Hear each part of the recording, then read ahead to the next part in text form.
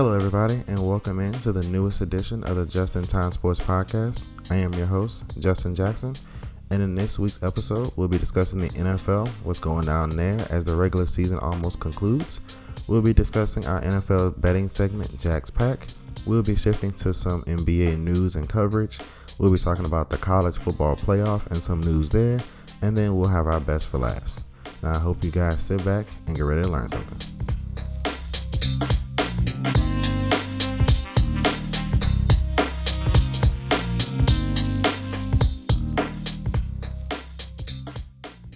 Welcome into the newest edition of the show.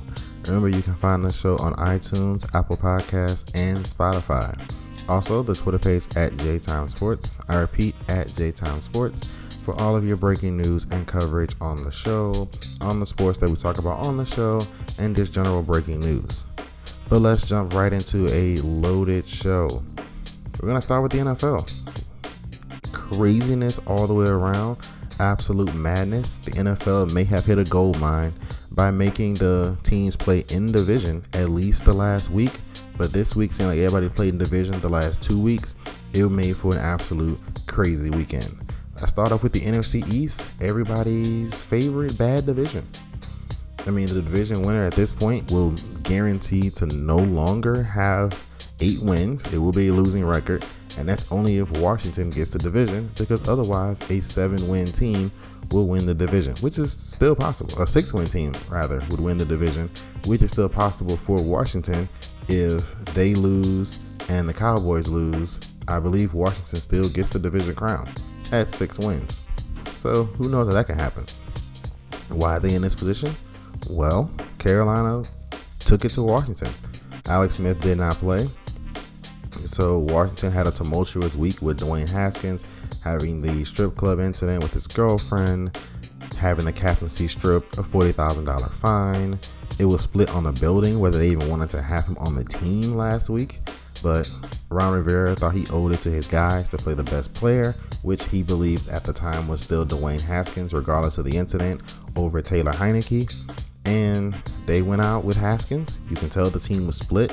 You can just see on the sideline. Shannon Sharp mentioned this on Undisputed.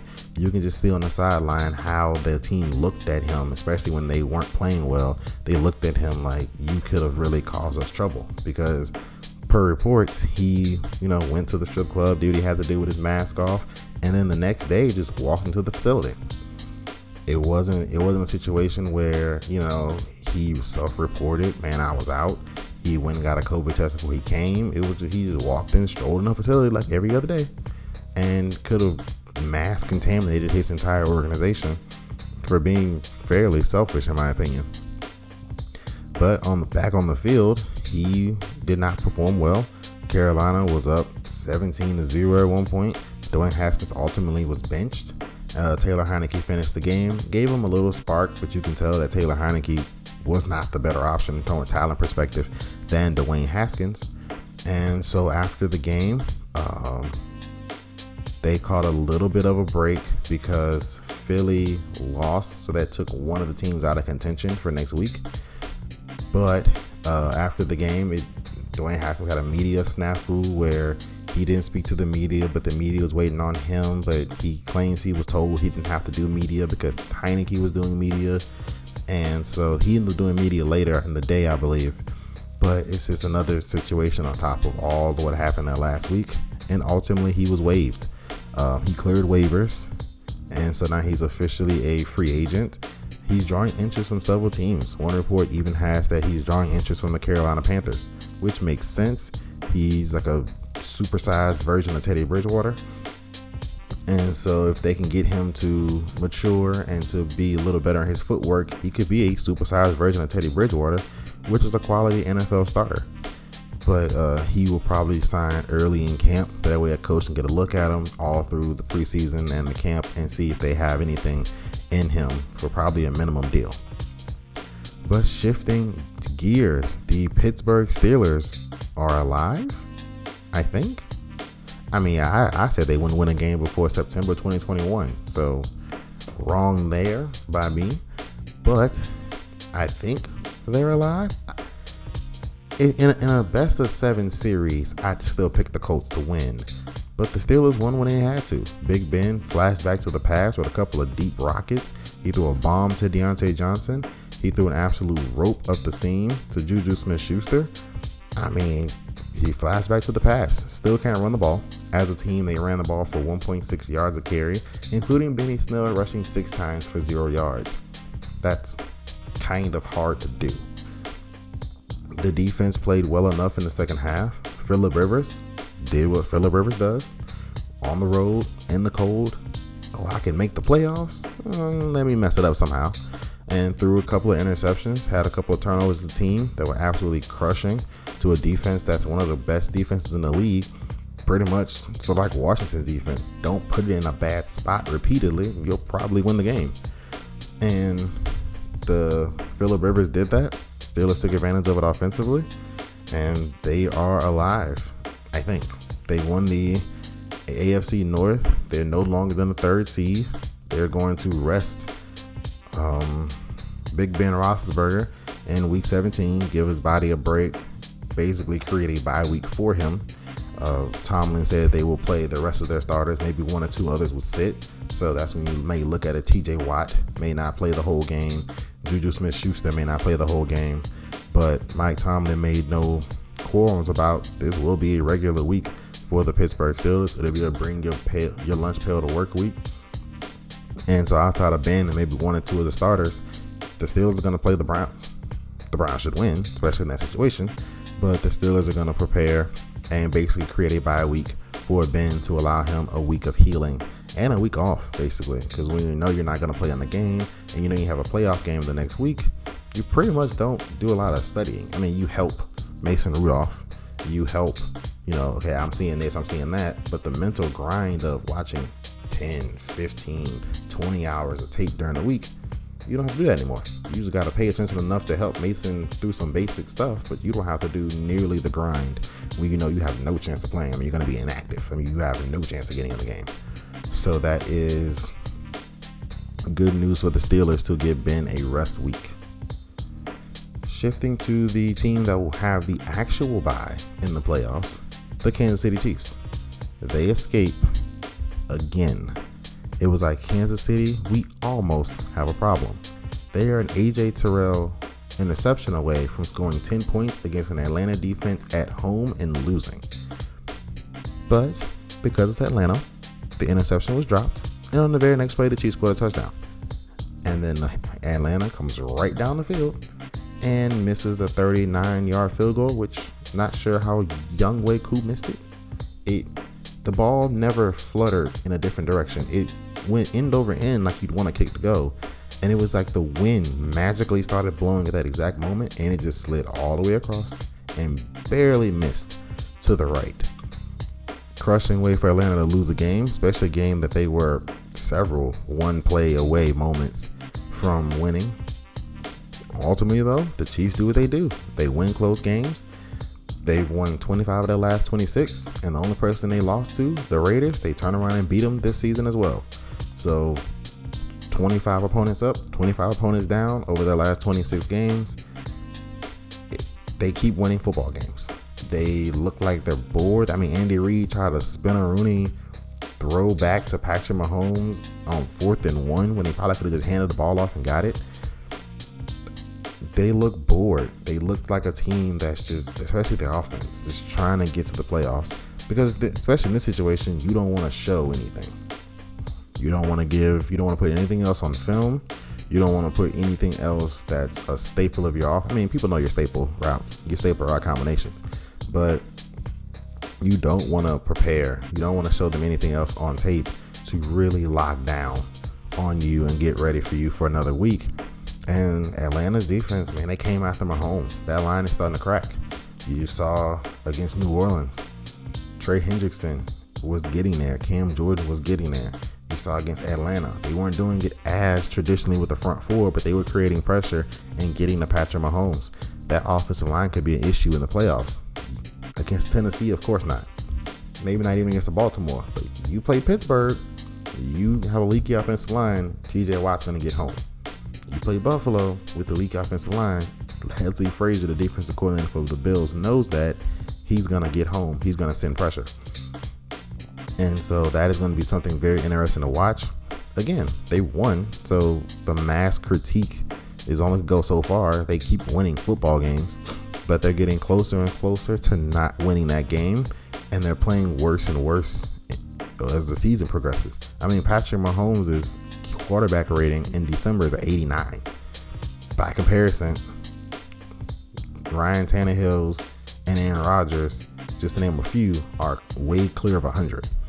And so he's not playing anywhere near his best football, anywhere near his normal level of football, actually, as the season wanes. So that is a situation definitely to watch for the Chiefs. Shifting to a couple of old guys getting it done. Aaron Rodgers dominating the Titans and Tom Brady eviscerating the Lions. We're going to start off with Packers and Titans. That was a great game. Started off early. The frozen tundra Lambeau Field made its season debut. The snow was falling thickly. They were having to clean just the lines off. You know how sometimes at halftime they may try to wipe the field and everything? No, they didn't even try that. They were getting just the yard markers off, and they would do 2 passes if it was like a 40 or a 50 or a 20. But it was absolutely coming down. The run defense showed up. They only gave up 4.2 yards a carry to Derrick Henry, which kept him under 100 yards for the first time in several games. They put pressure on the Titans offense by scoring points themselves. Tennessee doesn't have a pass rush. They can't pass rush. It's just, they can't do it. They've got 15 sacks in 15 games. They can't pass rush. So when you got a good quarterback such as Aaron Rodgers, Patrick Mahomes, anybody at that level, they're going to sit back there. They're going to dice you apart. Devontae Adams had 3 receiving touchdowns. A.J. Dillon, their second round pick, who was considered a bust at a certain point, was like, he didn't even play. He was a third back on the roster. Comes through, started balling people. Looking like a great pick. The Packers wanted to get more physical. He's a physical runner. It looked like a great pick there. The Packers may have been right. We kind of laughed at him like, man, you took a quarterback when you got all those holes. Aaron Rodgers playing his best season, one of his best seasons of his career. Man, you took a power back in the second round. Like, you need this, and this. A.J. Dillon probably going to start next season for that team. Maybe the Packers are right. It's possible. Odd that you did it through that way, but hey, they know how to get the best out of Aaron Rodgers. They know how to get the best out of that football team.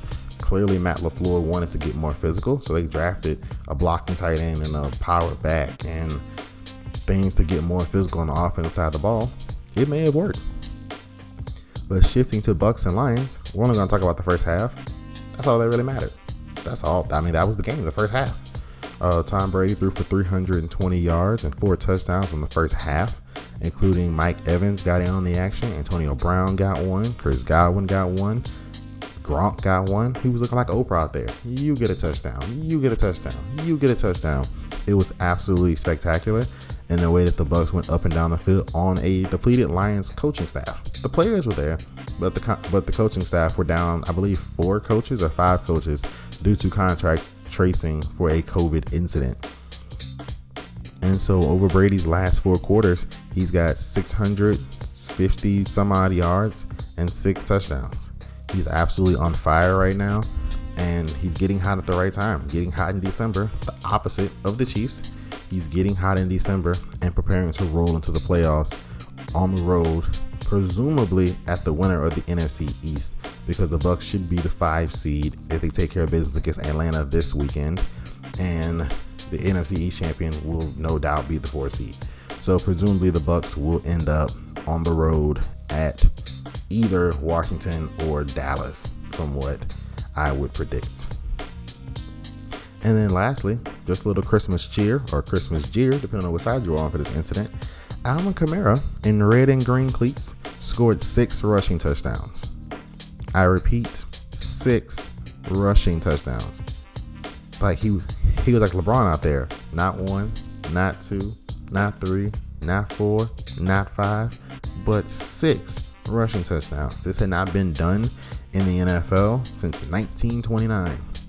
To put that in perspective, gas was 23 cents a gallon, milk was 29 cents a gallon, and the Great Depression started in 1929. We were about 12 years from entering World War II, and Hitler didn't take power for another 4 years in Germany. 1929 was the last time this had happened in the NFL.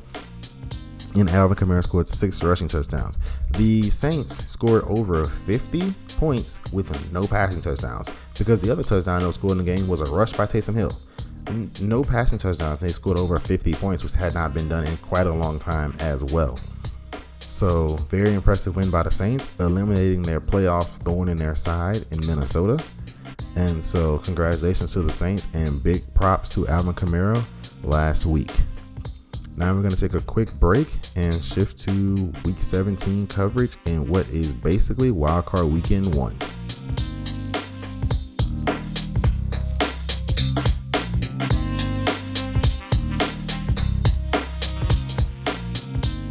Alrighty guys, and welcome back in. And now we're going to shift to Week 17, which I'm going to basically call Weekend Wildcard number 1. Because there's so many playoff implications. There's so many winning and ends. There's so many, you need this person to win, that person to win to jump seedings. All kind of stuff is happening right now.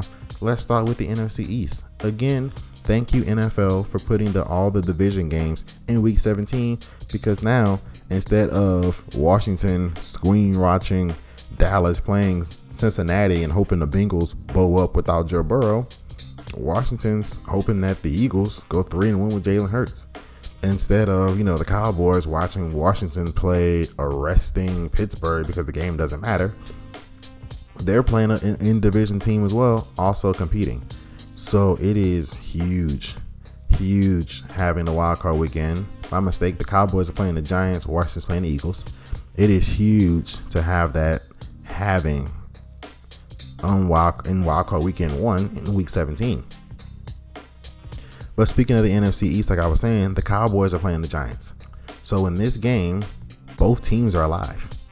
Both teams are alive right now. It is insane, the fact that none of them are going to get to 8 wins and 3 of them are alive for the division. So the Cowboys are playing the Giants, right? The winner of this game needs a Washington loss in order to get the division win. Now, congrats, you lose 8 positions in draft spot and get the right to lose to Tom Brady in the first round, but hey, you're in. And so they are going to play. Cowboys and Giants are going to play. This is huge for multiple reasons. Multiple storylines are here. Colt McCoy may play. We don't know the health of Daniel Jones just yet. Daniel Jones played last week, but he can't move anymore. He has a hamstring, and one of his biggest advantages was he can get out the window and go if you blow contain, or he doesn't see the one down the field. He can just run. With a hamstring, he can't go anywhere. Jason Garrett is the offensive coordinator for the Giants. What would be better than for Jason Garrett to hang like 35 on Dallas and to make sure that the Cowboys do not have a shot at the playoffs? Forget making it. They don't have a chance, because whoever loses out of the Cowboys and the Giants cannot make the playoffs regardless of what happens to Washington. Speaking of Washington, they're playing the Eagles. Now, they're hoping against hope that Alex Smith can play. If Alex Smith can play, I give Washington a very good chance to win this football game. I'm not going to predict it because in Jack's pack a little later, but I give Washington a very good chance to win this football game if Alex Smith plays. However, if Alex Smith doesn't play and you're going with Taylor Heineke, I have little to no faith that the Washington football team can win this game, and I predict the Eagles will beat them, which would mean the winner of the Cowboys and Giants would get the NFC East spot for the right to lose to Tom Brady and the Bucs in the wild card round. So an absolutely huge weekend, obviously, in the NFC East. Shifting to the other parts of the NFC, what's going down in their playoff picture, you have Cardinals and Rams, which is turning into possibly a backup quarterback fest. Jared Goff has already been ruled out. This game is a winning year-end game. Jared Goff's already been ruled out with a broken thumb. He had surgery on it. They're hopeful he could be back for their wild card game if they get there. They get past the Cardinals. And then they've already lost Cooper Kupp. He's out as well because he hit the reserve COVID list and will miss the game. Now, you look on the other side, Kyler Murray. He's been nursing that shoulder injury, which started to look healthy. And now he has a lower leg injury, unspecified. The Cardinals aren't letting any information out about that. And he is questionable for the game. Cliff Kingsbury hopes he can play, but he is questionable for the game. And so we'll definitely have to look for that if and when Kyler Murray plays. How is his mobility? How is he escaping tacklers? Aaron freaking Donald's on the other side, so he might want to be able to move. And so that'll be very interesting to see. Now, the Rams' backup quarterback he is an all-time leading passer of the AAF. He was on pace to be the AAF MVP before the league folded ultimately. But he does have a little playing experience, and he has a couple of decent throws in the preseason. And so I'm going to assume Kyler Murray is going to play. Maybe this is some kind of smoke screen from Cliff Kingsbury. I do believe he's hurt because he was down for a minute when he got tackled last week. But, however, I do think that he will play. And the Cardinals, again, I will not pick this game. It is in Jack's Pack. However, I will just say it hinges on the health of Kyler Murray. Bears and Packers. For the Bears and the Packers, this is a huge game for two different reasons. For the Chicago Bears, you win and you're in. You lose, you open the door. So Bears win and they're in. They scored 30 points in 4 straight games. Trubisky is looking like a franchise quarterback at the moment. You've got a defense that now believes they have an offense on the other side that can help them. It is amazing to see what happens when a defense believes in the offense on the other side. The defense plays a lot better. And so the defense are playing a lot faster. They're playing a lot hungrier because they believe now that they have an offense on the other side that can help them. They don't have to hold everybody under 10 to win a game. If they give up 17, damn, we give up 17, but my offense is going to score 30, so we'll be all right. Now they believe, if they get an interception inside 35, it's probably going to end up a touchdown, not a field goal, or worse, a turnover. So the Bears defense is definitely playing a lot better, but we just seen what Green Bay just did. Green Bay on that Tundra just put a clamp down on the Titans offense. That was one of, if not the highest scoring offense in the NFL, and the Packers defense did a great job of containing it. They took Derrick Henry pretty much out the game early with their offense, and so you do that, you force Ryan Tannehill to beat you, and anytime that happens, you probably have a good chance. So for the Packers, this is a huge game because if they lose, it opens up the door for the Seahawks or the Saints to regain the 1 seed. Now, in order for the 1 seed to go to the Seahawks, they would need a Saints and Packers loss. The Seahawks are the 1 seed. And if the Saints need the 1 seed, they need a Packers loss and a Seahawks win in order to get the 1 seed to bring in the conference record tiebreaker, and the Saints would win the tiebreaker for a conference record. So that is huge as far as seeding for both teams. Both teams will be playing for something. Both teams have something very valuable to play for. Now shifting to a team in the Tampa Bay Bucks. Remember, they're trying to secure the 5th seed for the right to beat the NFC East champion. So they're playing Atlanta. They played Atlanta 2 weeks ago. For the first half, Atlanta had their number, and then Tom Brady wrecked them in the second half. And then if you look at what Atlanta just did to Patrick Mahomes and the Chiefs, if AJ Terrell holds on to the interception, they only allow 10 points to the Chiefs in Arrowhead Stadium. So this is a huge game for the Bucks. They obviously are trying to secure the 5th seed, like I said, for the right to beat the NFC East champion, because otherwise they could fall to the 6th seed and have to play either the Packers, Seahawks, or Saints in the 3 spot. So much tougher opponent, much tougher road environment. You'd rather play Washington or Dallas. And that being said, this is a huge game for the Bucks. For Atlanta, obviously you're not in the playoffs. Obviously you're not in the Trevor Lawrence race. You're not even in the Justin Fields race. Hell, you might not even be in a Mac Jones, Kyle Trask race. But you have the ability for Raheem Morris to put another game tape on film. If I'm the next head coach, I bring Raheem Morris back as my defensive coordinator. He's got this team, especially on defense, fighting hard. They are scrapping. They have nothing to play for, and they have absolutely given the business to Tom Brady for a half and Patrick Mahomes for an entire game. So if I'm the new head coach of the Falcons next season, I bring Raheem Morris back as the highest paid defensive coordinator in football because he's got this team absolutely rolling right now. And then speaking on the AFC side for their conference. So we have 4 teams pretty much all fighting. We got 4 teams for 3 spots. We have the Ravens, the Colts, the Browns, and the Titans. So the only thing we know for a strict fact is that one of these 4 teams will not be in. If everybody wins, the Colts are the odd man out. As of right now, due to the fact of we have Kansas City already with a division win. Pittsburgh's already got their division. The AFC South is up for grabs, and the AFC East is already decided with the Bills. The Dolphins will get in. The Dolphins are pretty much going to get in. And so that leaves the Browns playing Pittsburgh without Big Ben, Tennessee playing Houston for the division, the Colts playing Jacksonville for a shot at the division if Tennessee were to falter, and Baltimore playing Cincinnati without Joe Burrow. I'm looking at 4 wins across the board, which would knock the Colts out of the playoffs. The Browns it's possible. The Browns could lose to Mason Rudolph. Mason Rudolph and something called Duck Hodges went 8-8 last season. So it's very possible that the Browns could lose to Pittsburgh, especially if they don't get all their receivers back due to COVID protocols, and especially if Baker gets hurried by TJ Watt and the rest of that crew.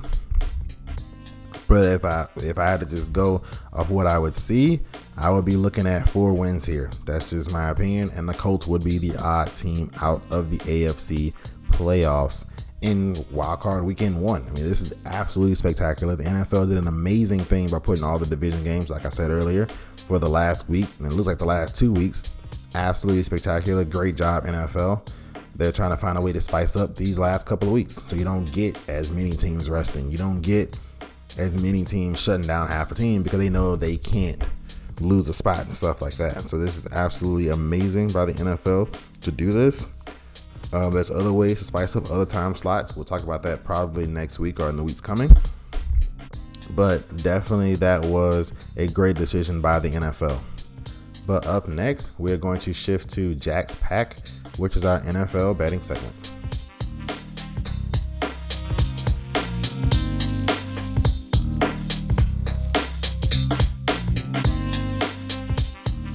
Welcome back in. And now we're going to shift to our NFL betting segment, Jack's Pack. Well, my risk to get back to 500 didn't go as expected. Well, they were risks for a reason. I went against several of my own rules, and they burned me every single time. We went 0-4-1, and which means we're now officially 15 games under 500, which is not a complete and total loss yet. Because again, we're going to pick all the way through the Super Bowl. I am doing my best to get back to 500. We're going to pick all the way through the Super Bowl. The Super Bowl is going to count as plus 10. Yes, I just made that up. No, we're not going to change it. Because that's the most bet on single event in the sports world, I believe, is the Super Bowl. So the Super Bowl is going to be a plus 10. Again, not changing it. Yes, I just made it up. No, we're not going back. And so we're 15 games under 500. But hey, we're still well within range of getting above 500, because again, the Super Bowl is going to count as a plus 10 because I would just put all my money for the week on the Super Bowl. So we're going to see what happens. But I am feeling pretty good about my picks this week. Admittedly, I do feel pretty great about them. I do feel really good about them. I stuck back to my rules. I didn't take any unnecessary risk. So hey, we're going to get this thing back on the right path. We're going to start off with Falcons versus Bucks. Bucks minus 6.5. Take the Bucks. The Falcons, how many great defensive performances can they string together? And I know I was just speaking for Raheem Morris, and this is his last audition tape to even be a DC for the team next year. I know I said all that. Great, spectacular, super. Tom Brady is as hot as I've ever seen Tom Brady get. This is 07 level Brady in terms of what he's doing with the football and how he's absolutely dominating the competition, using all of his different weapons, using all of his different people. He's spreading the ball around. Everybody's fed. Everybody's willing to come to work harder and do absolutely more for that Tampa Bay team. He's getting Ronald Jones off the COVID list. No word if he'll play in week 17. Again, they won't get the bye, so they may just use this. Hey, make sure you're fully healthy. Make sure you're fully ready to go for the playoff game. And so I think the Bucs are going to win this game actually by a touchdown. But since the line is 6.5 right now, I will take the Bucks. Up next, we're going to do Saints-Panthers. Saints-Panthers plus 6.5. Take the Panthers. I believe the Saints are going to win the game. I just don't think they'll be able to win by more than a touchdown against the Panthers. And I picked against the Saints last week. Alvin Kamara made me eat my words. I don't think I'm going to do that against the Panthers. Obviously, now everybody's looking for Kamara to run the ball. 6 freaking rushing touchdowns. Who isn't? And so when a situation's coming like that, I believe it's going to force Drew Brees and crew to try and throw the ball, which with Dante Jackson and the rest of that secondary, it's going to be harder to do. I believe the Saints ultimately will win because they are the better football team. But it's a division game. You throw out records when it comes to division games. And so I would pick the Panthers to lose, but keep it close. The hook definitely being at 6.5 is advantageous. Being with that half, if it was just 6, I might have went Saints. But with the Panthers getting the hook 0.5, I would go with Panthers plus 6.5. Up next, we're going to do Raiders versus Broncos. Broncos plus 2.5. Take the Raiders. I think the Raiders are going to win this game by at least a field goal. Look, John Gruden has to go into the offseason on a positive note. He cannot go into the offseason losing on some of the craziest miracle moments ever, including Ryan Fitzpatrick damn near getting his head torn from his body and still successfully completing a pass and a whole shot of cover 2. I don't know how he did that. Ryan Fitzmagic at work. But the Raiders cannot afford to lose this game. Look, the Broncos, let's be honest, the Broncos suck. Let's just be perfectly 1,000 about the situation. The Broncos suck. There is no way the Raiders should lose this game at all. There's no way they should win this game by less than 3. They don't even have to blow them out. It's a hook at 2.5. They just have to win by a field goal. I am going to go with the Raiders in the situation. I believe in Derek Carr enough. I trust John Gruden in spite of 2 wild banana that doesn't work in the NFL. I believe in the situation enough to where the Raiders will beat the Broncos by a field goal at least. I'm not saying they're going to blow them out. I'm not saying they're going to win by 20. If it was 4.5 or 4, I probably wouldn't even pick this game. But it's 2.5. I believe that the Raiders will beat the Broncos by at least a field goal. And so I'm going with the Raiders there. Up next, the injury game, Arizona versus the Rams. It's a pick'em. Made it really easy for me. Arizona, it's my block of the week. It is, if I had to give you advice, which I am giving you advice, if I had to tell you, hey, you put $500 a week aside for betting on games, put $400 on this one. This is my lock of the week. It is Arizona over the Rams. It's not even a line. It's a pick'em. Due to the fact that the injury situation has warped the line, everybody don't know where to go. So they're trying to split the money as evenly as they can. I'm going Arizona here. I'm going Arizona hard here. Arizona's going to win this game and get into the playoffs. And finally, Washington versus the Eagles. Eagles plus 1.5. I'm going with Washington contingent that Alex Smith plays. This is my contingency pick, and I mentioned it earlier with this whole game depends on Alex Smith. This entire game in the division depends on Alex Smith. If Alex Smith can play and finish the game, but I can't do that in betting. So if Alex Smith is starting, the Washington football team will win this game. They will win it by more than 2 points, which is all I need. 2 or more points, all I need to cover. They will win this game by 2 points or more. If it is Taylor Heineke, the Eagles will win this game. So I'm going to assume in this situation, Alex Smith is going to play. I am picking Washington. However, I would wait to place your money on this game until the injury report comes out. Because if it's Taylor Heineke, then move your money to Philly fast before the line shifts. So I am going Washington at -1.5 contingent on the health of Alex Smith. So just to give a quick rundown, it is Bucks over Falcons, Panthers over Saints only against the line, Raiders over Broncos, Cardinals over Rams, and Washington over Philly contingent on the health of Alex Smith. But up next, we're going to shift to the NBA and just give a quick rundown of what's going down in the association.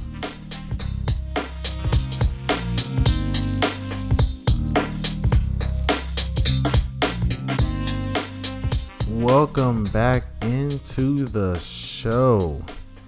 Now we're going to shift to the association, the NBA, and what's going down with the league.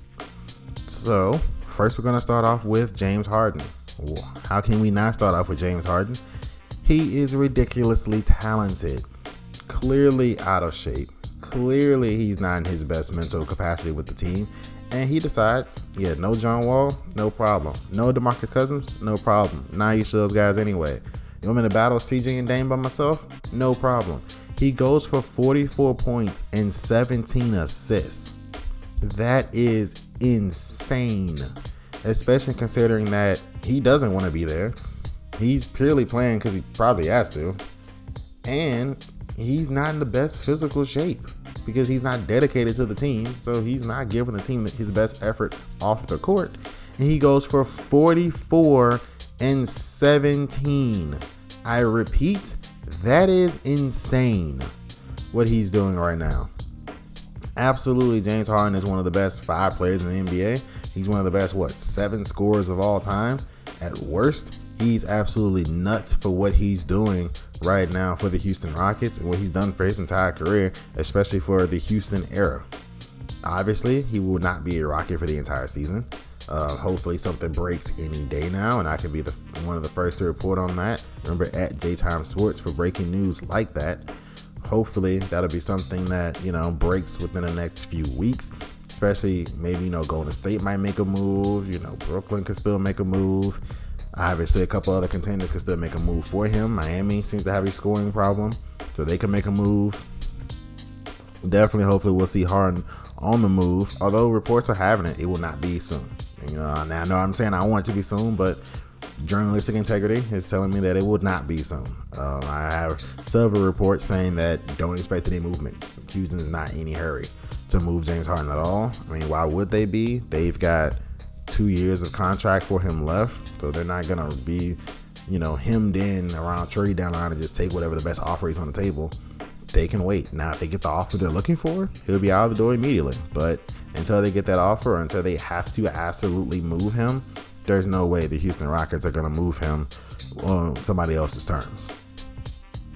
Now, it's been a weird season already. A lot of ups and downs for contenders. You had the Clippers, beat the Lakers on opening night and then lose by 50 by half to the Mavericks. You got the Heat give up NBA record 29 threes against the Bucks. You've got all kinds of teams up and down. You're up 1 minute, down the next. We thought Golden State was dead as a doornail. Now they're won their last 2 games.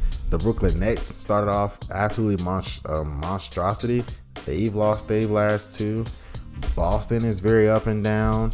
You can definitely tell it's either been 9 months or just a few months for guys, and they haven't really got their normal body preparation that they're used to, because the scores are either really, really close. It's either a game-winning shot by Damian Lee, or it's over at half like the Clippers were, or done by the third quarter like the Pelicans were against the Suns, or over, like there's no, oh man, it was tied in the third quarter and then it became a 12-point game in the fourth, and they had a hell of a fourth. By the halftime in these first couple of weeks, or in this first week or so, either that the game's over or it's going to be a nail biter all the way through. Because it's either a 20-point game at halftime or a 2-point game at halftime, and you're going to know. So definitely different than normal. I think the 3-point line is going to be even more of a factor this year, because guys are going to look for easy shots. That's just a fact of life. Guys are going to look for, I'm blowing, but I'm going to stay in the game. We need to get a shot up. I'm going to just take this 3. So the 3-point line could decide games. For instance, Milwaukee destroyed Miami because they hit 29 threes. The Pelicans got destroyed by Phoenix because they made 1 3 as opposed to Phoenix's 9 or 10 in the first half. The game was over at halftime. And so the 3-point line is going to be a very big part of the season this year, due to the fact that, like I said, guys are going to look for easy shots when they can get them. A couple of young, shocking teams. The Cavaliers, up until last night, were undefeated. Again, the season's young, but they were undefeated. Atlanta is still undefeated. They have Ice Trae going crazy, and they're still not fully healthy yet. They're still not getting big minutes out of Capella. They're still not getting big minutes out of their first round pick. Gallinari still on the fence. John Collins apparently either wants his money or wants out. So it's not the most cohesive situation. But Trae Young is going berserk for the Atlanta Hawks right now. So that is something definitely to keep an eye on. He's playing very well. The Knicks just played very well just last night. They look like they could have something in terms of a young nucleus. The Pelicans, last night notwithstanding, was playing very good basketball as well. And speaking of the team, they played the Suns. Outside of Chris Paul and Jay Crowder, that's a fairly young basketball team, and they're playing good ball as well. And speaking of one of the young stars of the NBA, John Morant suffered an ankle injury. It looked really bad. Luckily, it was only a grade 2 sprain in which he will be out 3 to 5 weeks. He will miss a good portion of the condensed season, a few games. Probably ends Memphis's chance at even making the play-in games. But he will be back this season, thankfully. He will be fully healthy this season, also thankfully, with his grade 2 ankle sprain. So good news for Ja Morant. Speaking of the guy who will forever be linked to him in his draft class, Zion Williamson. You spoke about the Pelicans, all of 30 seconds ago. He is looking amazing. He looks like the guy we've seen at Duke. Not quite as basketball IQ'd in as you would hope to see, because sometimes he's 20 years old, so he's still like, okay, I can just go get this shot. Or, yeah, it's two people, but they're both smaller than me. Or he's taller than me, he's smaller than me, and I'll just split them and get through the gap. So he needs to get to a better point of trusting that, hey, I got doubled. Cool. It's only 5 people on the court. So if I'm getting doubled, that means somebody has to be wide open. Even if I don't see it, get it to somewhere quickly so that they can kick it to the open person and we can keep rotating the ball through. So that is something that he's going to have to develop, but I believe he will get there. Stan Van Gundy is a pretty good player developer, so I definitely believe that Zion Williamson will get there very soon. Now, some way too early award updates. Trae Young has definitively entered the MVP discussion. Again, way too early for this kind of thing, but Trae Young is definitely in the MVP discussion. Doc Rivers may be, not running away with Coach of the Year, but he's definitely up there for Coach of the Year. In terms of most improved player, can Trae Young win it? I mean, it's one of those situations like, can Trae Young win it? I mean, he's absolutely balling right now. Update for Rookie of the Year, it's looking like James Wiseman. Look, I had Obi Toppin, but Obi Toppin suffered a little injury as well. James Wiseman is absolutely ridiculous. He's legit. I mean, congrats to Golden State for finding their next franchise cornerstone. That guy is legit. It's still California. It's San Francisco. It's not LA, but it's San Francisco. Curry and Clay won't play forever. Wiseman's only, 18, 19? So even if those guys are out of the league in 6 years, he'll be 25, and you can recruit guys to play around him. I mean, he's absolutely ridiculous. So congrats to the Golden State Warriors organization for finding what appears to be their next franchise cornerstone. But up next, we're going to shift to college football and talk about some news and the college football playoff.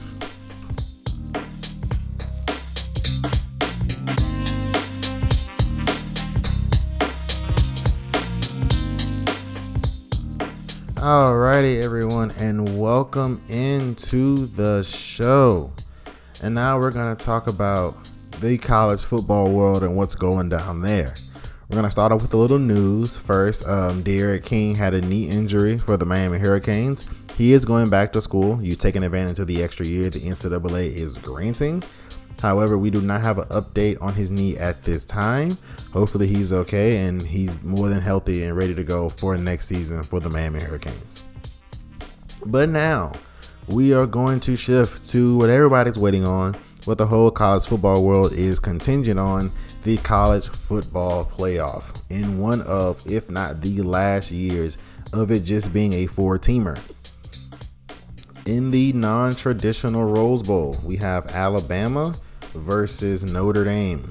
The point spread is 19.5 point favorites for Alabama. Take the over. I don't expect this game to be close. Notre Dame just got 30 balled, it felt like, or it was until they scored a late touchdown against Clemson. Alabama's better than Clemson. Alabama has 5 first-team All-Americans. I think Notre Dame had 1.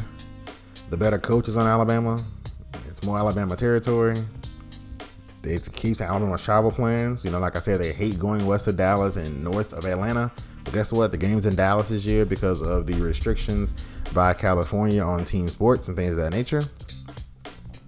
This game is for the right for another championship, another feather in Nick Saban's already GOAT cap. Yeah, take Alabama. At 19.5 points is a little low. I would expect 24.5, 25 even.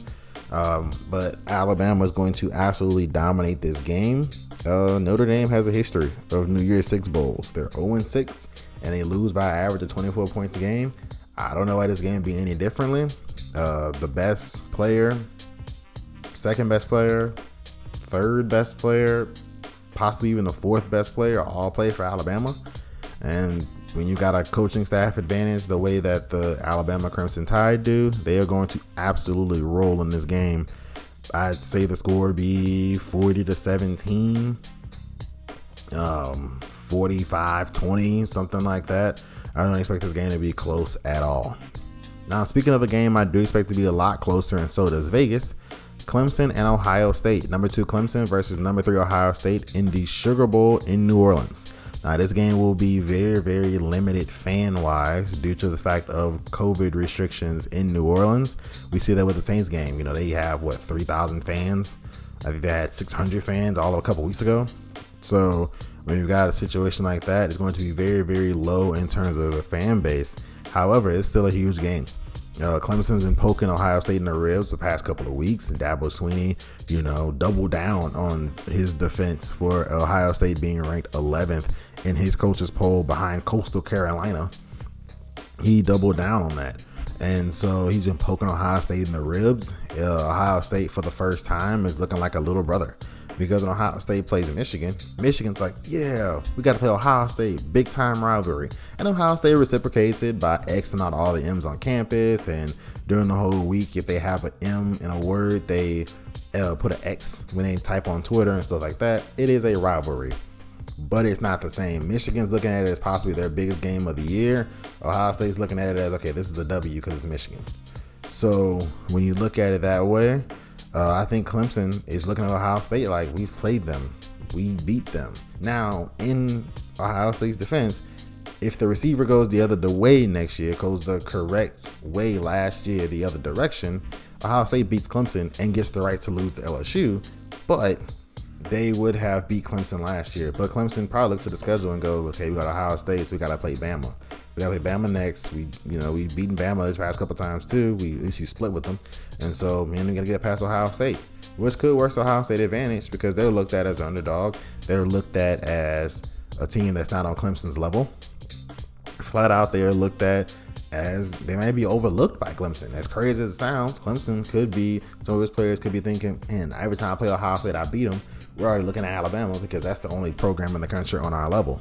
And so that would definitely be something to watch there, how Clemson starts the game. Do they start off 14-0 down or 13-0 down where they go 3 possessions quickly, 3 and out. Ohio State gets a touchdown, a couple of field goals, and they're up 13-0. And so that'll be interesting to watch there. The point spread is 7.5 favorites for Clemson. I would say take the under. I think this game is going to be very, very close. Now, I would not lock bet this. My lock bet is clearly Alabama, Notre Dame. 7.5, that hook of the half is the reason why I would go Ohio State in this game. But it would not shock me at all if Clemson won by 17. So that's why I said my lock bet would definitely be Alabama over Notre Dame. But if putting money on this game at 7.5, I would do Ohio State because of that hook of a half a point. Now, just look at some top recruiting classes, which could change in the next few days. Some top recruits are going to commit in the next few days. We have Alabama at 1, Ohio State at 2, Georgia at 3, LSU at 4, Clemson at 5. 3 of those teams are in the College Football Playoff. So it's pretty much, you can tell who are the most talented teams in the country. You can tell who are the best teams in the country, and they're going to continue being that way for as long as this current system is in place. So, when they expand to 8, maybe that gives more opportunities for recruits to go other places and still compete. Who knows? But LSU will not be down for long. Now with that kind of recruiting class, you have too much talent on the field, and their position in the recruiting class could rise with guys like Tristan Lay and other guys still out there to be recruited and to be committing. So these rankings are fluid at the moment. It's not the final rankings. Like I said, there's several top recruits still haven't committed, definitely have not signed, and so they will be shuffling in and out between those 5. But up next, we're going to do our best for last, which is going to be a year-end review for 2020.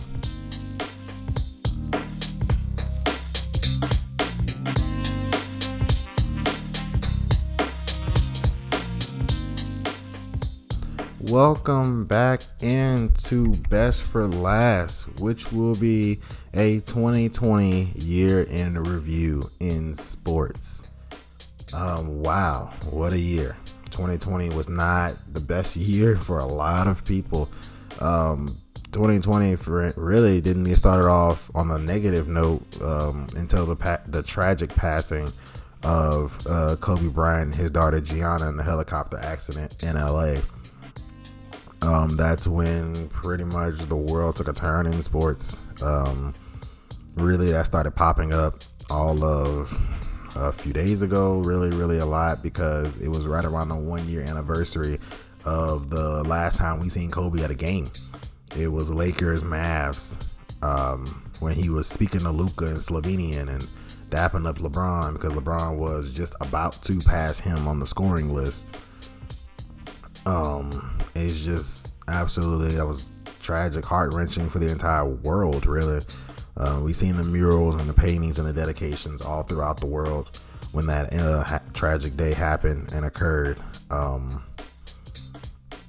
It's just wow. The fact that it's almost been a year already, because if you guys recall, the memorial celebration was a few weeks after the incident, and it was on 2/24 in honor of Gianna and Kobe. And so the fact that it's been, like I said, nearly a year already does not seem real. Does not seem real at all. Just absolutely wow. In terms of that, then we had LSU completing the greatest college football season ever. The few weeks before Kobe's tragic death, there was the Super Bowl champion being crowned. Patrick Mahomes won his first Super Bowl with the Kansas City Chiefs, their first Super Bowl in, I believe, ever. Completing and breaking several droughts for the Kansas City Chiefs. Then you had basketball season in full ramp. COVID strikes, shuts down the sports world for months. We started this interaction between us. The podcast started during COVID, but it shut down the sports world for months. Finally, we started getting sports back. Basketball and hockey were the first two to come back because they went to bubble structures. We started learning words like bubble. We started learning words like rapid test. We started learning words and phrases such as 14-day quarantine, stay-at-home orders. We started learning words such as, and phrases such as mask and social distancing and stuff like that. We got The Last Dance during COVID. We got it early because it was not supposed to come out till after the NBA Finals, but the NBA talked with the producers who were still editing it while it was coming out. So while we were seeing Last Dance episodes, it was a 5-week event, they were editing or finishing editing episodes as it was coming out. So that's why they said a couple of spots looked a little rough, a couple of spots looked a little slow or didn't feel like it necessarily fit perfectly, was because they were editing out, because they thought they had another 2 months to clean everything up. The NBA talked to them and basically coerced them or agreed with them or something or another with them to get them to bring it out early. So we got it in May instead of getting it in July or August, which was huge. Got a lot of people through quarantine because they became the number one topic on this show every week.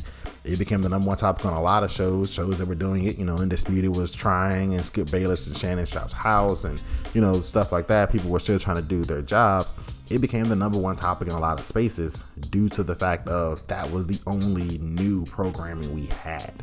It was a lot of replays of games. It was a lot of replays of everything.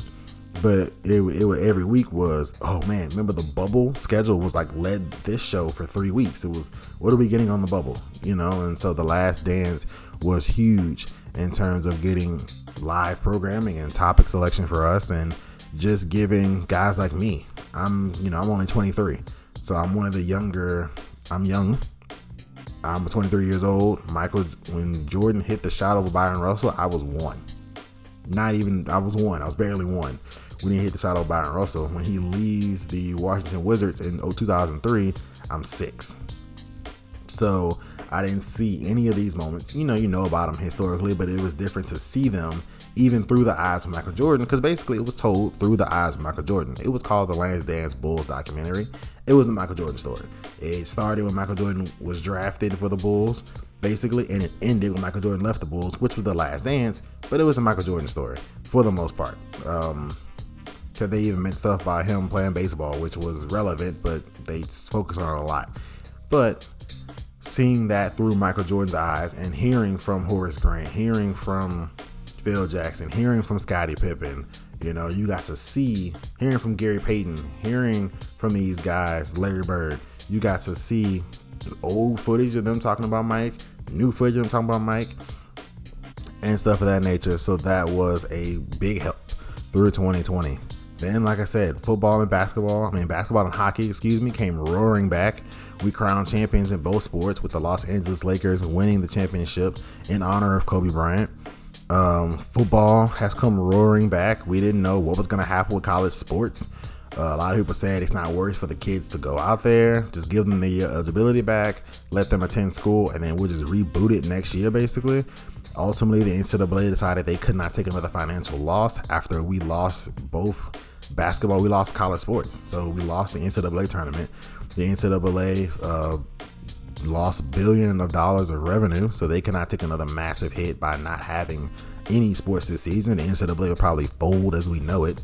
So ultimately, they instituted mass testing. They instituted all these restrictions, all these rules, left it up to the conferences and say, figure it out. Certain conferences like the SWAC and the Southland FCS conferences went to the spring.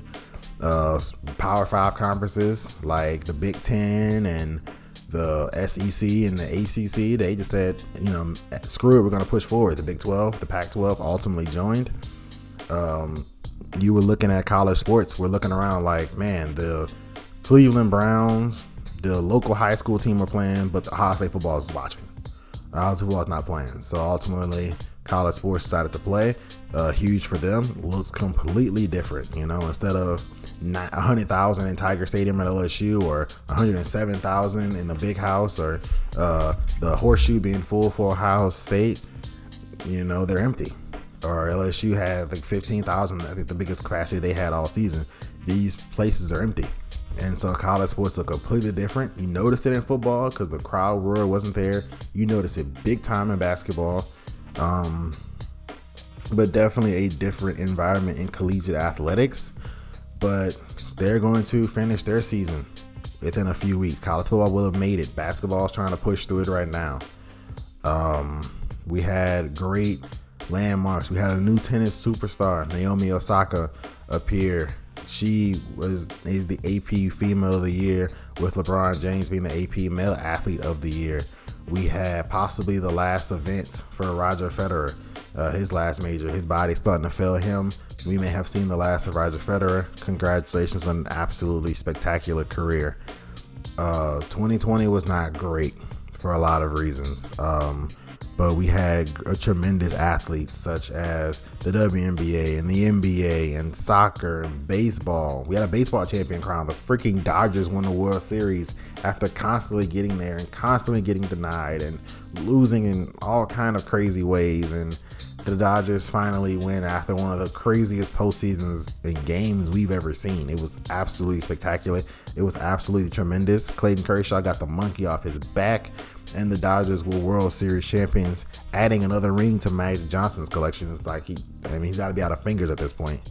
And so, congratulations to the Dodgers, but they were some of the groups that, definitely showed their pride for racial injustice and definitely was trying to help spread the message for racial injustice, because that almost shut down the dang bubble for the WNBA and the NBA because of incidents that were happening and guys and gals who were willing to walk out on their seasons to go back home to help fight. And so that was definitely something that I was proud of there, and definitely a bright spot in 2020. But 2021 is around the corner. This is the last episode of season 1. I thank you guys for riding with me. This has been a great time. I definitely enjoyed doing this. I cannot wait for season 2, and it will definitely be a hell of a ride. Now remember, you can find the show on iTunes, Apple Podcasts, and Spotify. You can also follow the Twitter at JTimesSports for breaking news and updates. And this is your host, Justin Jackson, signing out.